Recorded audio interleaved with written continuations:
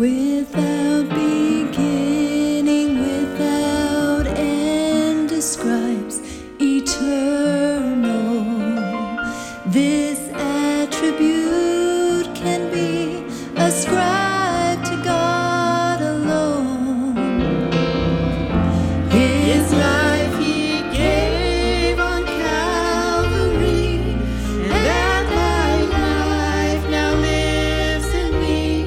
In Jesus Christ God died to claim me as his own. That day on Calvary, my Maker died for me. Since death was paid, I'm free eternally. Before the world began, God's seed were in his plan.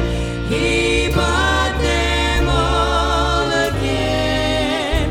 That day on Calvary, I have eternal life when I will live for others, but not because of creeds, commandments, or the law.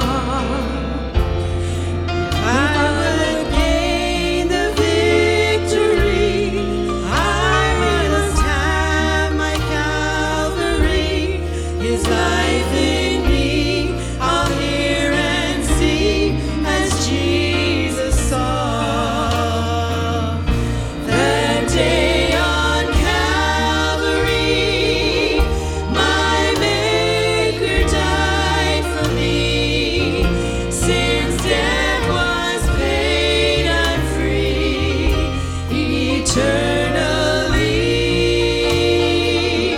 Before the world began, God's seed were in his plan. He bought them all again. That day on Calvary, the first disciples saw God walk in flesh among them. They knew